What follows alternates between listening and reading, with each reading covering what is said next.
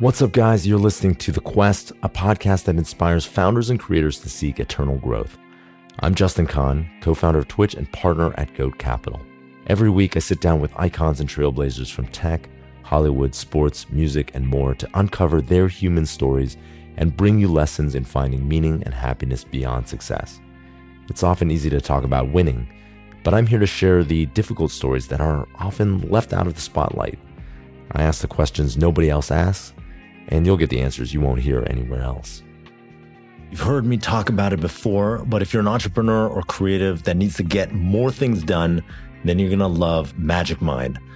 I love Magic Mind because it tastes great, gives you consistent energy throughout the day, helps you relax through adaptogens, nootropics that keep you focused, and just generally makes me feel great. If you want to try it out, you can check it out with the code Justin20 at magicmind.co. What's up, guys? It's Justin. Welcome to The Quest. Today, I'm incredibly excited. My guest is Henry Schuck, who is the CEO and co-founder of ZoomInfo, which is a data and business intelligence company that serves over 20,000 companies worldwide. I think that's right, 20,000. 25,000. Right? 25,000. There we go. Updated the website, 25,000. It's incredible. I want to get into the story of how he started this company, but it's grown to be a incredibly big company, $29 billion market cap today. And so Henry and I first connected on Twitter, right? Yep. We connected on Twitter because I launched a video about how I had imposter syndrome, and you responded. It's funny because it was a perfect example of this, where you responded like, I've struggled with imposter syndrome my whole life. And for me, I was like, oh my God, how could that be possible? This guy's so much more successful than I am. That's the human condition. That's the dilemma, right? Totally. Yeah. So I'd love to get into that, but first let's just start with the story, because I think you have an amazing story of creating this company.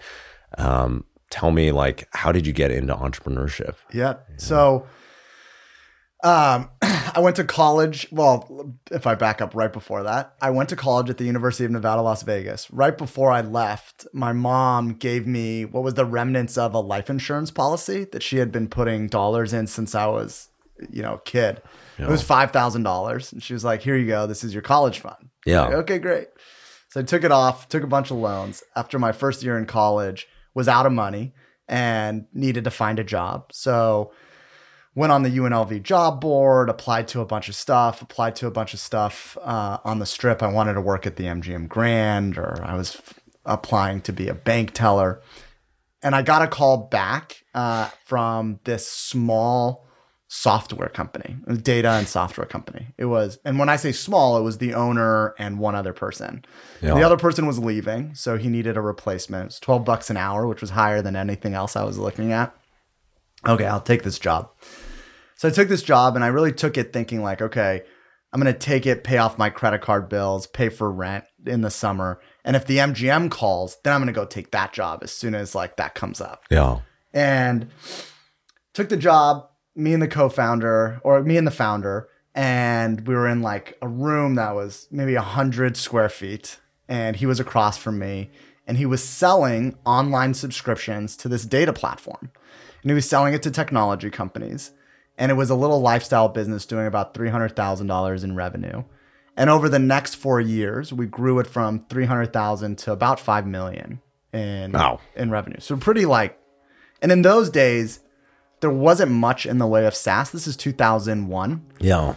And so we saw the business grow from a revenue perspective, but we weren't investing in the business. So by the time it got to 5 million, it was 6 people. Yeah. He's like, this is great. Just taking money out of Loved it. Yeah. He was working. The last year he told me, he goes, look, I made enough money that I don't have to work anymore. I passed my financial goals, but money is pouring in the door here. And so I'd be a fool to not just come in and collect it.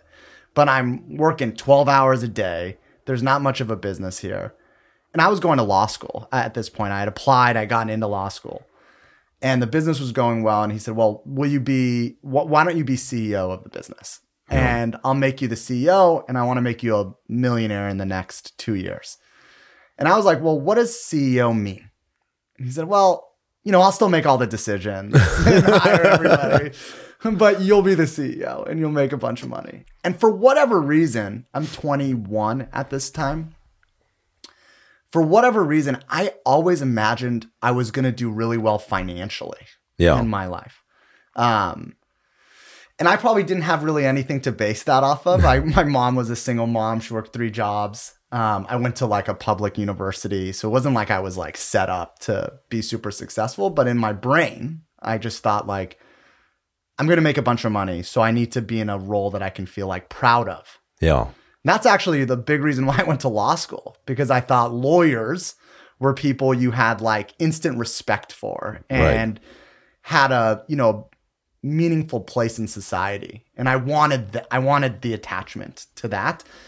And the CEO role, especially in the fake CEO role, wasn't going to do it for me. So I left and I went to law school.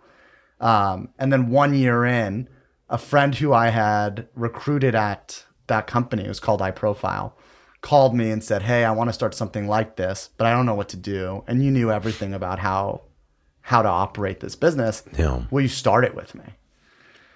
And I said no. I was in the last few weeks of my finals in law school, and I was doing well in law school. And I said, look, I'm not really interested in this, but if you're really serious about it, call me in 3 weeks and I'll help you. Maybe I'll be a consultant or something. Yeah. And he called me 3 weeks later. It was one of those things where he was one of my friends who's just kind of like has an idea and then like a week later is not really interested in it anymore. Yeah. But he called me 3 weeks later and was like, hey, I'm still interested. Will you do this with me? And it's like, okay, sure. He's like, we'll be 50-50 partners. I said, okay, the only way I'll do it, I was in Ohio. He was in Las Vegas. The only way I'll do it, you quit your job and you move across the country and live in Columbus with me to start it. Right. That's like the purity test. It's like, if you're willing to do this, then I'm in. 100%. It was like, here's one more big speed bump in front of you. If you're really serious about this, you'll do this. And he did. He rented a Penske truck, put his car on it, put all the stuff in the truck, and he moved to Columbus. So I left my I was working at a law firm in the summer. I left that job. I moved all my classes to the evenings. And so I would start law school at 3 and I would finish at 10. And it was like, I took whatever class. It was like law and social science. Yeah. Law and, Latin America, just whatever classes fit. And then we started the company, in the law school apartment. It's 2007. I put $25,000 on my credit card. He put $25,000 on his credit card, actually borrowed like 10 grand from his grandfather. And we started the company. Wow. And we kind of just ran a playbook that we understood from the last company. So you had an idea of what worked with the last company, which was like businesses wanted a certain kind of data, and you said we can recreate something similar to this. Was there something different, or were you just like, okay, this is the playbook we want to do? Yeah, well, there was a little different. We focused on a different market because in our mind, this is what's amazing when I look back. We were like printing money at our profile. People would call, they'd send a $20,000 check that afternoon. And it was like a fax machine too. So the fax machine was like always going with orders. That's amazing. So we were like, oh, this company just like owns the market. Look, like we're today on an $800 million run rate and about $800 million run rate. Back then it was a $5 million business. And in my mind, you're 21. Yeah. They own the world. Yeah. Like there was just no other companies who we were going to be able to find if we did exactly the same thing. So we took a little bit of a spin on it, focused on a different market. We were actually at iProfile, and he didn't love the annual subscription model, the online annual subscription platform. Yeah. So I was sending CDs out, like printing a label, putting the company's name, and then sending out a CD. Yeah. And we said, okay, we're going to do it all online. It's going to be all annual subscription. It's going to be focused on a different market.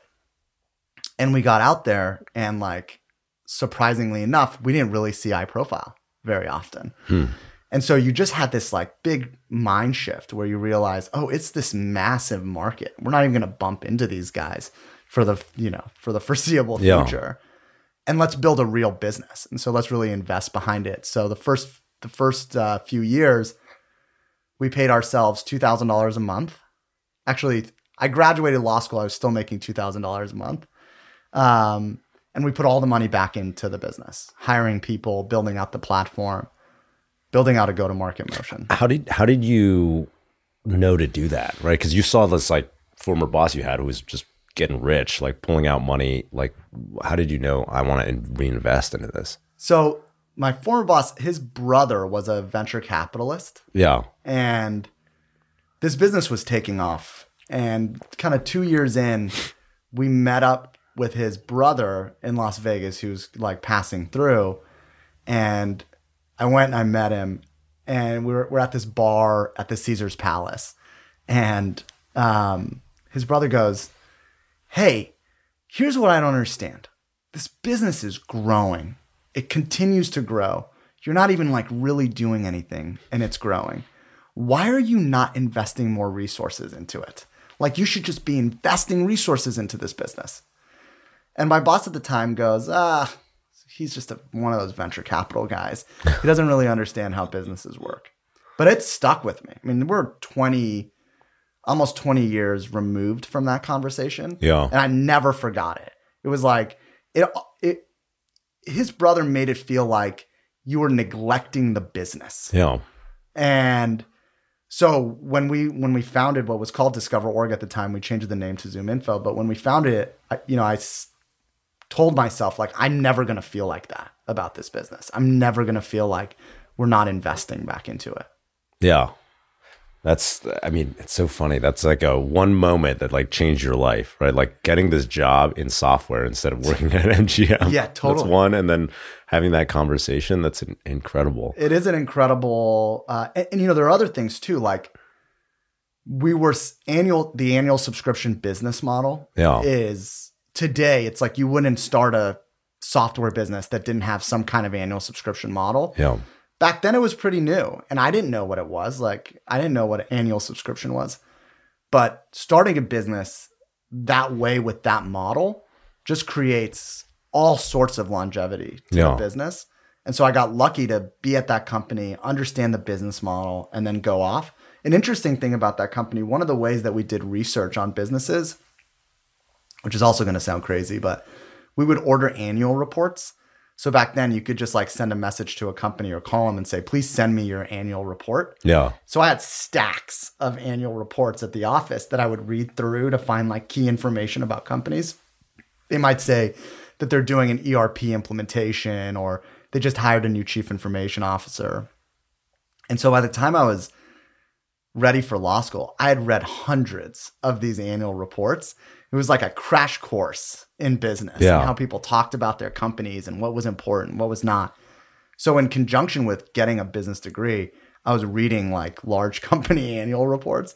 And so really like by the time I was 21, I felt like I had more business education than just about any other 21-year-old in the world. And so it was just like a good, solid foundation to go start a business. Okay, so you start the business and it starts working. You're running this playbook. Like, what were some of the things that didn't go so well? Some of the the challenges that you faced building it? So we start the business, and then probably 6 months in, I stumble across a website of this company called Rain King. The description of what they were doing was exactly what we were doing. Yeah. The only difference was the founder was a longtime data business executive. He had gotten a bunch of venture capital and he had brought together a team of a bunch of like executives, sales executives, a real CTO, a 50-person team. And I remember like sitting in my law school apartment and being like, oh my God, like the worst timing ever. Yeah. We just started this business.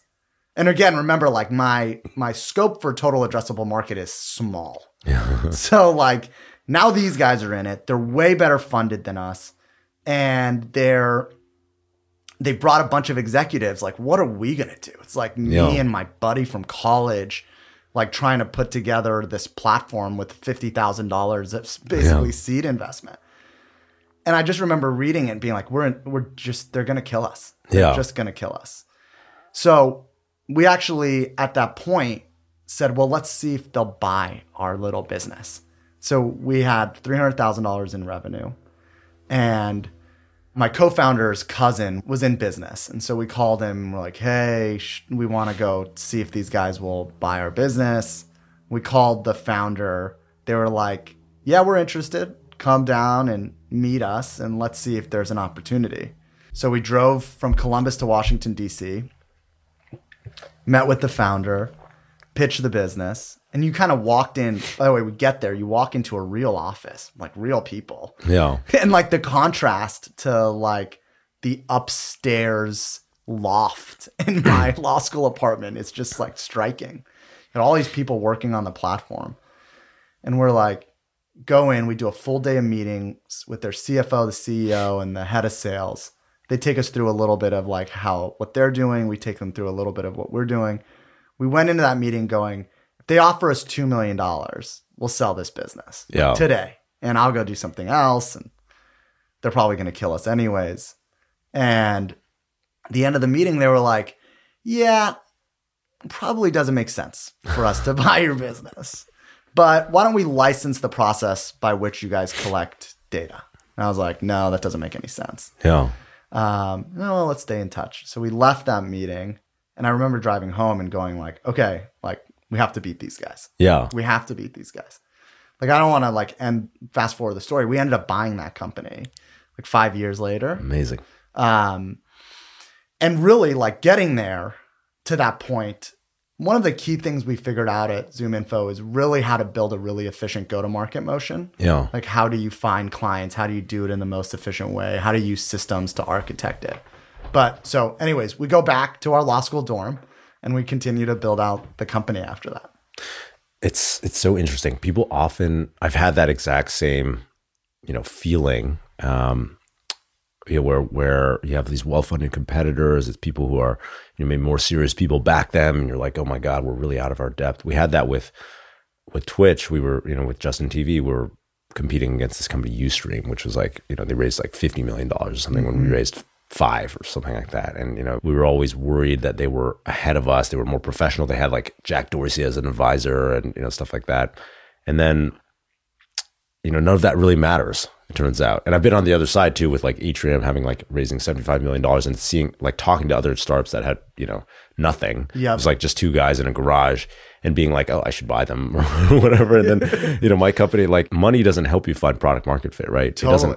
It doesn't help you solve your go-to-market motion. It could actually just make it worse because you're going to hire some CRO who's like too fancy, who doesn't want to get his hands dirty, and like everything costs more. Yep. And it's really hard to internalize that lesson, but it's such an important lesson for people, especially like new entrepreneurs out there. It's like if you want to build something, actually being resource constrained can really help you. Can really help you, which for what it's worth, my boss at iProfile, he was just that was his perspective. It's just a little too much. Too much. It was like, resource constraints make sure that you're spending your next dollar on in the most valuable way. Yeah. But when you have 50 most valuable ways to spend that dollar, getting to 25 probably makes sense, not just $1. Yep.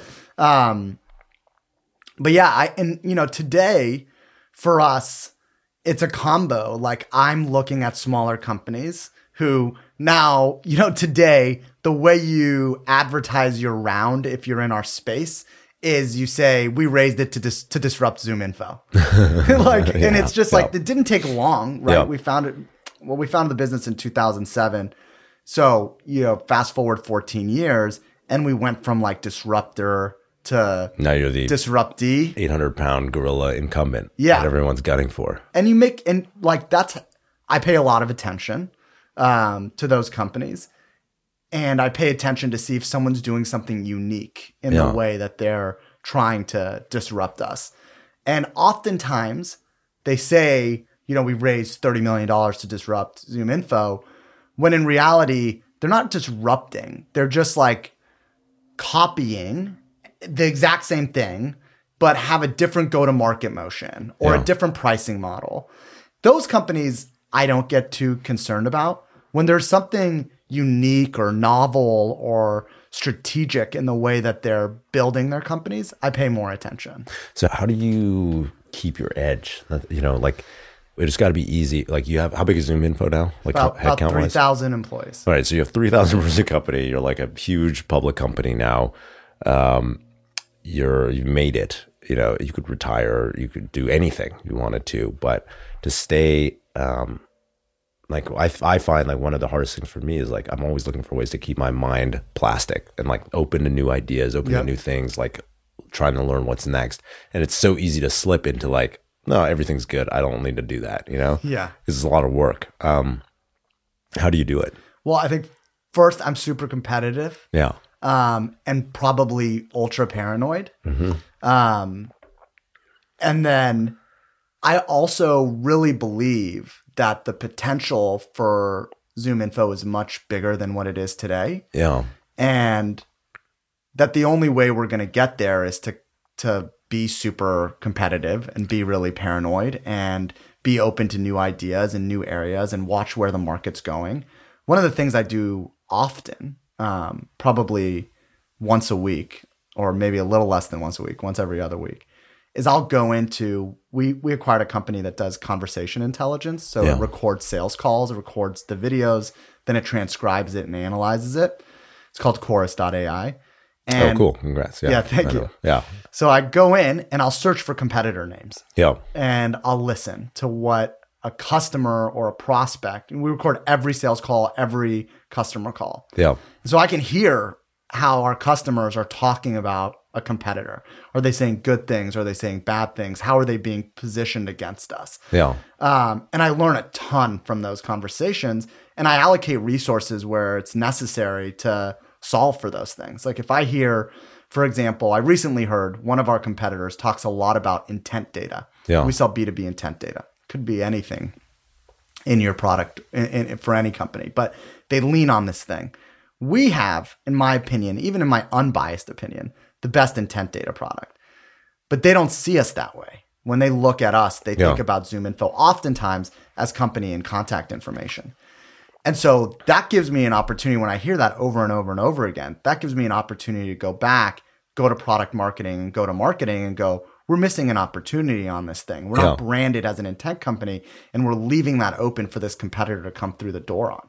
And I wouldn't appreciate that if I didn't hear it over and over. I love that. Wait, so calls. you're listening. I mean, just to stress that point, you are actively listening to your own sales team's customer conversations through Chorus. Yes. Like regularly. That's amazing. Regularly. Yeah. By the way, if you really want to ruin your weekend, like buy Chorus and then listen to customer and prospect calls. Yeah. Because inevitably, we're not doing something the way that I imagine we should be doing it, the way that we've enabled our sales team to do it. Yeah. And so you get all of these really interesting insights, not just from a competitive perspective or a product perspective, but also from an enablement perspective. Yeah. Like if our salespeople can't answer simple questions about the product or an integration, that's a problem we have to go fix. So that's why I say, like, if you want to ruin your weekend, I have a friend who just bought Chorus. He has about $100 million revenue company. And I told him that. I was like, you're going to get it. And you're going to ruin like your day when you listen to it. Yeah. And he followed up with me. He's like, you're right. It ruined my day. Yeah. Because no one could ever pitch it as well as you can. Right? No one knows your company as well as you, especially someone new. But that's incredible. I'm very impressed that you are still doing that. It's super. I've never been let down. Yeah. Like I've never spent the time and been like, well, that was a waste of time. Yeah. I always walk away with like fresh insights about what's happening in the business. Yeah. And I carried it back. First 7 years, I sold right alongside everybody else at the company. And I think that makes me incredibly valuable to the business because I know how customers respond to things. I know like where to lean, where to not lean. I know what customer conversations are like. I know what renewal conversations are like. So I have a lot of empathy for the sales and account management teams. But being able to like get right back into it, you have a front row seat to a competitive call. Like all of a sudden, I don't have to sit through like 10 calls to see like if one of them mentions a competitor. I can just listen to 10 calls where competitors are mentioned. Yeah. And then I walk away like with all sorts of valuable insights from those conversations. That's pretty cool. Actually, I mean, this is total side note to usually what we talk about, but the Chorus business must have really benefited from coronavirus, given that like everything's moved to Zoom now. You can just record every call. Totally. And like, that's incredible. I mean, people are realizing like when you sell your products and services, everything is digital now. Yeah. And if you can collect all of those digital touch points and then start making sense of them Yeah. and run go-to-market motions behind them, it's like endlessly valuable. Yeah. You know, like when I was hiring new salespeople, which I'll talk about that because it was one of the hardest things we did in the business. But when I was hiring and onboarding new salespeople, you know, you would like try to ride along with them. I wrote this big book, like 50 pages, what to say in every objection, how to run a demo, you know, what to stay away from, what to highlight, how to talk about our integrations. And then I would hope for an opportunity to hear a rep like present it poorly, not ask for the next steps, not handle an objection well, and then have that opportunity to go, look, that's not how you do it. You do it this way, or to step in on a call and answer it. With Chorus now, every call's recorded, and I can just go to the moments where like pricing is mentioned or next steps are not talked about, or a rep talks 90% of the time on a call. And so it just really impacts how quickly you can enable and ramp your sales teams. Do you think the world ever goes back, you know, to make it harder for Chorus, like to more face-to-face in the sales process? I think there obviously, here's what I really think is going to happen. First, people will start traveling for work and start getting in-person meetings again. That's going to happen. And it's going to happen because it's just a strategic advantage to be in the room with somebody and shake their hand and give them your commitment and build a relationship. Of course, the person who does that, two products equally situated, the person who shows up and shakes your hand and tells you like, I'm committed to our relationship and builds a in-person relationship is going to have an advantage. Now, almost no meetings will not be a hybrid. Like it's hard to imagine a meeting where it's just sort of two people in a room talking and there's nobody coming in on Zoom because you can leverage the rest of your teams. And so my expectation is there will be more business travel, but Zoom will be a component of all of those meetings. And so you still gain the benefit of having the analytic. Yeah, cool. That's interesting. Okay, so imposter syndrome. Tell me about your feelings of imposter syndrome, and you know, have they ever gone away? If they've, you know, are they persistent? They are persistent. They're less persistent over the last kind of 2 years, but that's like fairly new. My entire career has always felt like that if somebody just looked a little bit further into the business, that they would realize like it's really not that great. And that I was just in the right place at the right time in the right market. And there wasn't anything unique or special about my abilities that have come to bear on the business. And I remember like the first time I talked to my investors about it, or I came up with investors, and they like laughed. Like they thought it was like the most hilarious thing that I had this like imposter syndrome, that I didn't think I was good enough, or that the success of the business had little to do with me. And even in that moment, I was like, okay, like, I'm glad you're laughing, but you don't really like know. I think part of it is I'm very focused on the things that are not going well in the business. I almost hear no good feedback. And I get a lot, like people email me and say like ZoomInfo changed my career, or like it was the best investment we've ever made. I've been your customer for a decade. And it's like, okay, like in one ear, out the other ear. Somebody tells me something's wrong with our service, or we didn't live up to our expectation, or whatever it is. I'm like insanely focused on that negative feedback, because I think ultimately my job is to fix those things. And so if you're constantly focused on things that are going wrong in your business, you have a different sense, you have a different mindset. I'll tell you, this is a funny story. In probably 2013, the business is headquartered in Vancouver, Washington. It's right outside of Portland. It has a pretty small community. And there was like a local chamber of commerce business networking event. And they asked me to speak at it. And I spoke at it. And then after, I met a couple of the entrepreneurs there. And one of them was running this like business that was written up in the local press. And, you know, I think in your Twitter post, you also talked about this, where like when you get written up in the business press, it's not like they talk about the stuff that's not going well in your business. They just talk about all the great stuff. And so your perception of a business is very different than what's actually happening inside of that business. But here I am, business growing 100% year over year. It's like 60% EBITDA margins. Yeah. Customers love it. It's high retention. And I remember meeting this one entrepreneur, and like what I said to him, which was what really I felt was, God, it must be nice. Like running your business is growing. It's a great business. Like it must be great to be the CEO of your business.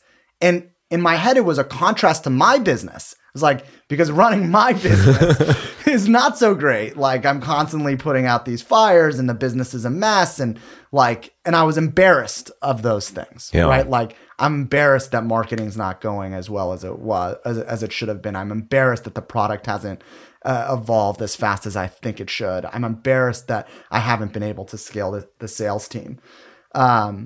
With a complete disregard that other businesses are dealing with the same thing. Yeah. Like every business, in my mind, every business that raised a big round or had some great article written about them, those businesses didn't have the problems that my business had. Yeah. And so I always felt like even though the business is growing, it doesn't have a whole lot to do with me because look at how well these other businesses are doing. I think over time you realize like every business is struggling with all the same things, especially for founders who have never worked in another company, never worked at another business. Yeah. Then it's really foreign. Like for me, I had worked at this one company, it got to 7 employees. And so the stuff that was going wrong in the business, I didn't have context for what other businesses were dealing with. Yeah. And so I just assumed like, this is my fault because it's my business and I've built it this way. And so these things that don't work, they work at other companies. They don't work at this company because of you. Exactly. It's your fault that retention isn't what it should be, that marketing's not working. And so having some context for the fact that these are issues that are pervasive across every business is trying to solve the same problems. Even when they solve those problems in a best-in-class way, they're still trying to make them better. Once I kind of realized that, a little bit of the pressure came off. It's so funny because, you talked about your investor reaction, and I had the exact same reaction just now. It's like, I don't think there's something special about me that's like made this business. And at the same time, you just told me that you're spending weekends listening to chorus calls. You're CEO of a $30 million company and you're still listening to like your sales calls of your reps to like see what they can do better. Like that is, people are afraid of the guy who's doing that, Yeah. And so I think that that's interesting. I hadn't really thought of it that way. Like people are like entrepreneurs or other companies, their CEOs are trying to go on vacation and like they're afraid of you, like the guy who's like still grinding that. I had a friend who's an investor. We had this conversation a year ago, maybe less, and I was like, his name's Steve. Steve, I don't really get it. Like, I don't really think there is something special that I'm doing. Like, you see a lot of companies. I don't think there is something unique or special about how I'm running the business that anybody else couldn't just replicate. And what he told me was, Henry, you wake up every day thinking about everything that's wrong in your business and trying to improve it. And at some point, people make enough money, have enough success that they just don't want to wake up in the morning thinking about those things anymore. They would prefer to like have a calmer life and feel really good about the things that they're doing and not fixate on everything that's broken. It's just easier to not do that. And you don't. You just keep going on these things that are not working. And that was like a pretty good, I hadn't appreciated that, but can definitely see how you would get into a place where it's like, look, do I really want to wake up every morning and be bogged down on anxiety about the things that are not working out and try to fix those things and push my team who like is performing at levels that in many areas you've never seen a software company perform. Do I really want to go in every day and go like, yeah, great job, but did you see these 5 metrics that went in the wrong way this week? What are we doing to address those things? Yeah. And those are really tough conversations to have with your teams who are like, knocking the cover off of the ball. which one of the biggest lessons I've learned over the last year is the easiest way to have that conversation with your team is if they really feel like they're a partner with you. Yeah.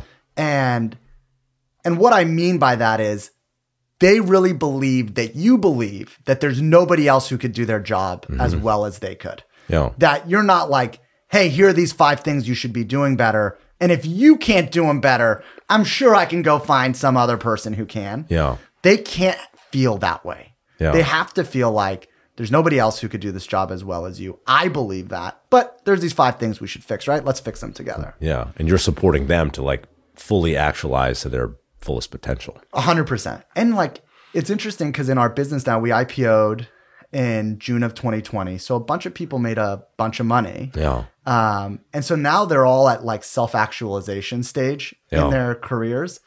And so I can't like just dictate what I want them to do. I have influence and I have unlimited amount of time with them. Like I could say, hey, I want to prove this point and get you to see things my way.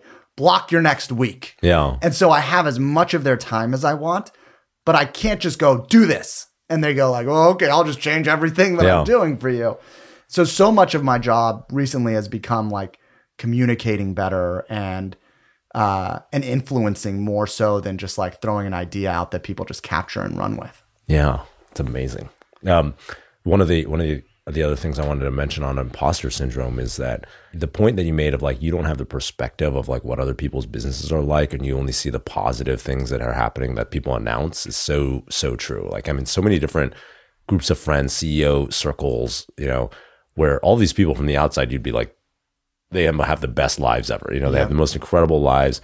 I have one friend who their company went from founding to multiple billion-dollar valuation in 3 years, in the last 3 years, right? Like by any, and they're like, you know, tens of millions of revenue run rate. Like it's real. It's not like a just inflated, you know, they actually have a real business that's doubling every year.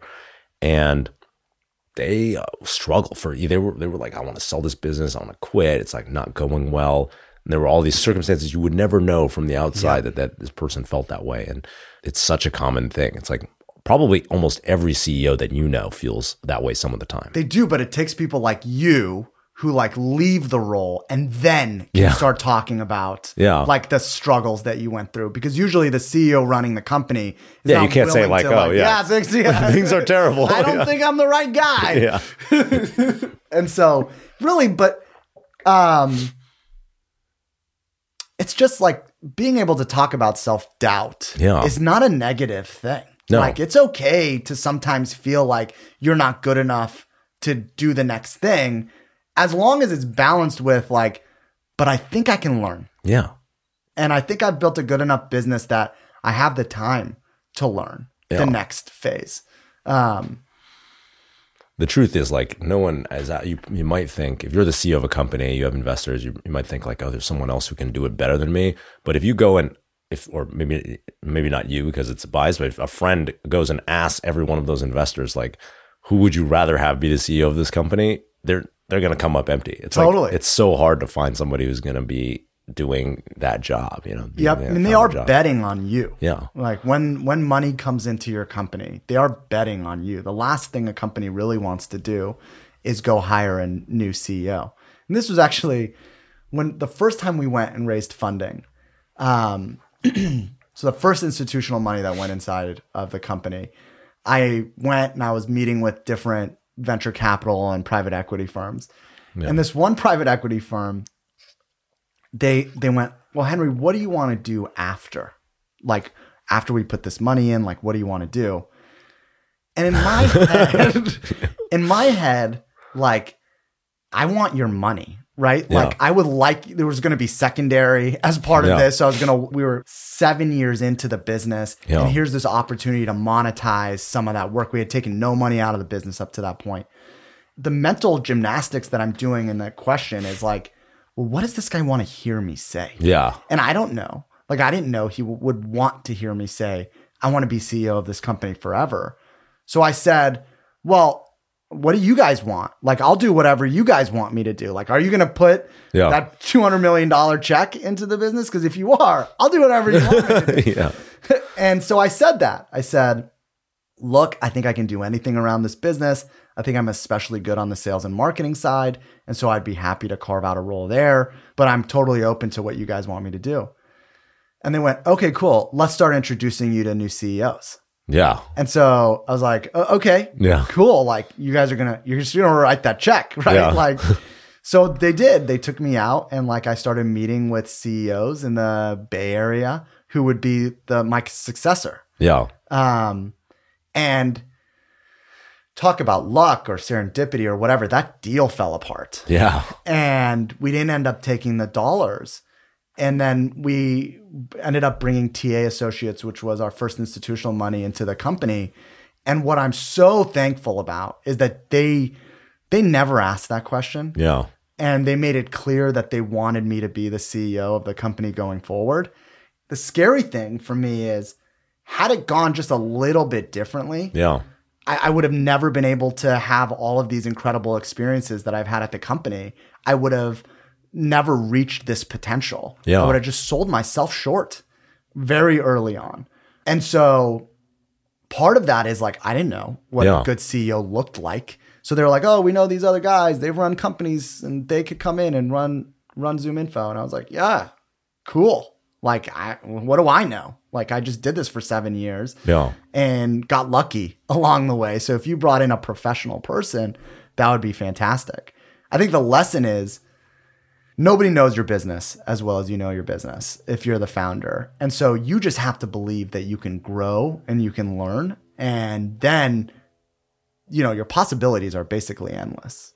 Yeah. And you've, empirically, you have gotten it to whatever point, this big point where you're able to raise money, you're able to like continue growing and hire executives or whatever, even hire a CEO that like a professional CEO, right? Who's like willing might to consider come it. into your little business. Yeah. So you have already proven that you can like learn from starting with nothing, right? And get there. And I feel like, give yourself credit for that. Yep. Yep. Because financial guys won't always give you credit for that. Yeah. So you should give yourself credit for that. Absolutely. So one of the things that I've seen in the companies and my friends who have really gone the distance, they've like further than where we took it. We got to a certain point, sold it, but there's friends who have gone, they've become public companies, multi-thousand person companies. They all find a way that they get comfortable with how things are going. Like oftentimes there's this long period in the beginning. It could be a decade or even more where people are like, everything's going badly, it's stressful, you're kind of stressed out all the time. Like you said earlier, you're seeing the negative a lot and trying to fix it, which is a good feedback loop, but it's also like really tough on the entrepreneur. And what I see is like they shift eventually to, they're like in their power. They're, maybe focused on the negative, but it's not their ego is no longer as tied to like what's happening in the day to day with the company. And those are the friends of mine who have, they've really continued building public companies, 20, 30, 40, 50, $100 billion companies. Like, do you think you've been able to make that transition? And like, what were the ways that if so, like, how did you do it?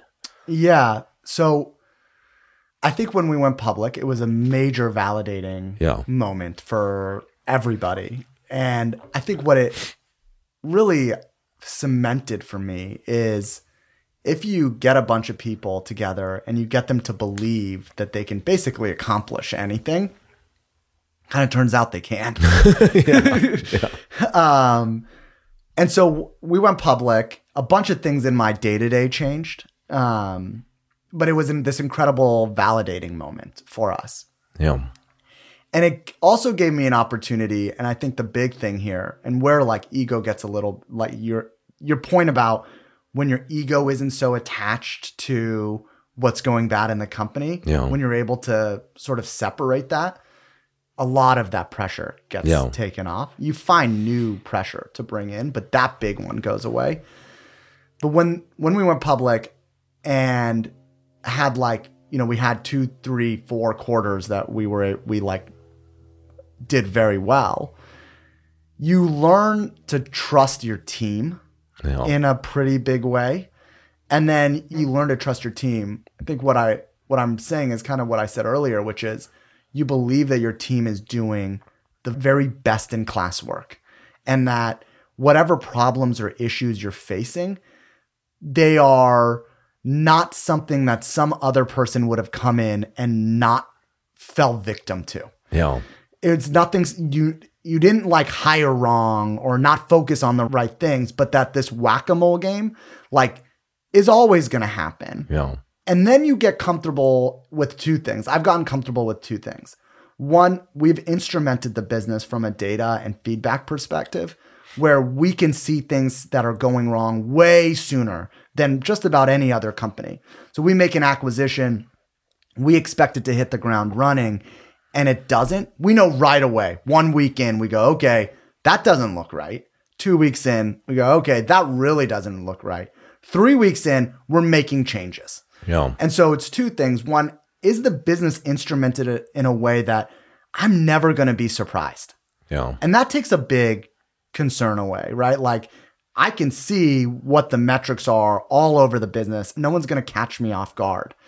And when something is going poorly, have I hired the leaders in all of the roles who are going to act quickly?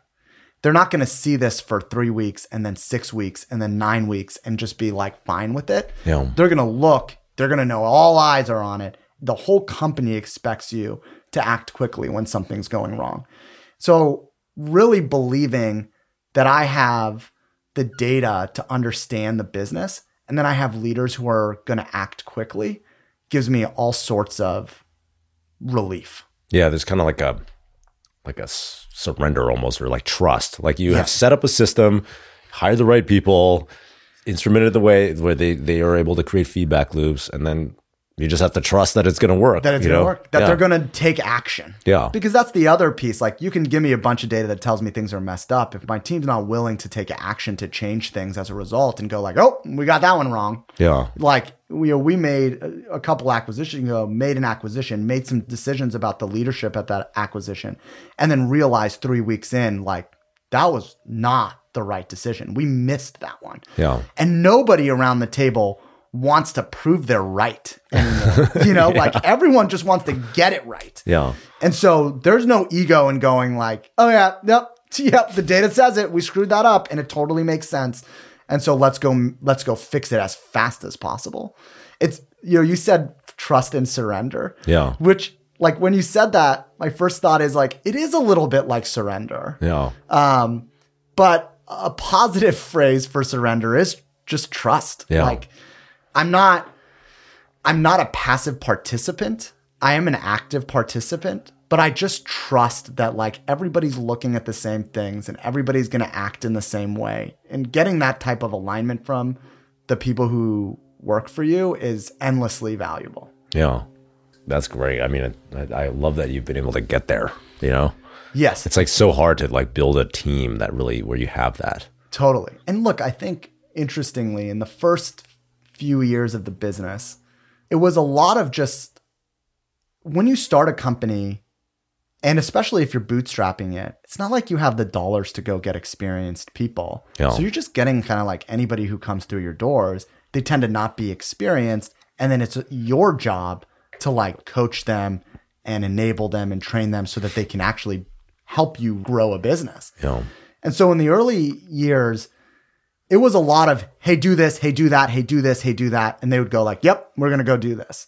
And what it transitioned to was you got to a point where the business was big enough that you could start bringing in really talented people, or those people grew into very talented people. And then they could run those parts of the organization kind of without you. Yeah. Now, like you're going to give input and get alignment and all of that. But once you get alignment on the high level priorities, they're really able to run that business way better than you can. Yeah. And once you really like believe that, the business gets a lot of momentum. That's incredible. Yeah. Cool. That's basically what I had. Any final thoughts or advice to entrepreneurs? Did we go an hour? It's about it's been about 50 minutes Wow. so far. Yeah. Okay, cool. That was an amazing story. So tell me some final thoughts for the audience of entrepreneurs out there. Yeah. So I think some final thoughts. It is hard.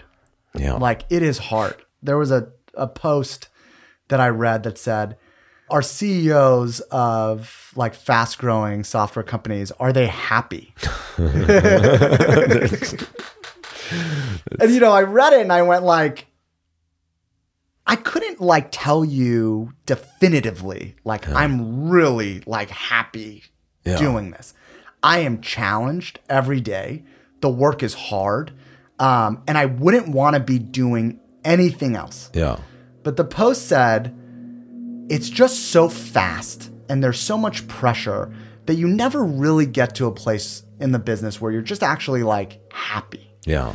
There are moments, right? Like, you can unwind on a vacation or you figure out how to blend in time for yourself that gives you like the sort of the mindfulness to continue doing it. But it is hard. There's no sugarcoating how hard it is to run the business, the pressures, the expectations from your team and from your investors. And, if you're growing a business, it just means that there's a new set of investors who are consistently coming into your business who have a bigger vision for the thing that you just delivered. Yeah. So like you bring in one set of investors, they go like, hey, it would be really wonderful if you got the business to this stage. And then you get there and new investors come in and they go like, well, actually it'd be really wonderful if you got the business to this stage. So you constantly like trying to get it to a new place, often places that you didn't think you could get to 2 years earlier. Yeah. And so that cycle never ends if you're growing your company. And so get comfortable with the fact that it's going to be hard. That is the game. You're going to have to constantly learn and challenge yourself. And none of that is like very easy for anybody. It's like type 2 fun, right? It's something that's totally. It's not it's not fun while you're doing it. It's fun kind of when you think about it afterwards. 100%. It's type 2 fun is the best way to describe it. When you said, are you happy? I was thinking like of all the CEOs of all of the companies I know, like from small to big, I couldn't think of a single one where I'm like, this guy's happy because of his job, right? Yep. Or her job. They're happy. They might be happy in their lives, but like the jobs themselves, I think are very, very challenging. Like it's always something new. There's always something going wrong that you need to figure out. No matter where you're at. It's like running a marathon. Yeah. Especially if you want to run multiple marathons back to back to back to back. Yeah. You get that moment where you get to like rest in between marathons and look back on how cool the last marathon was. But there is another marathon in front of you. And you don't really forget that you have another marathon coming up. Yeah. I think it can be very fulfilling, right? Yes, it's very fulfilling. Yeah. It's the most fulfilling thing ever. Like I feel more fulfilled than I've ever felt in my life. Yeah. But there is a gap between fulfillment and happiness. Yeah. Amazing. All right. Henry, thank you so much for coming in. This is a great conversation. Yeah, absolutely. Thank you for having me. Love it. All right, guys, that was the conversation. I hope you all enjoyed it. If you like this episode, drop us a rating and comment on iTunes, and you can check out all my other content at justincon.com. I will see you all next week.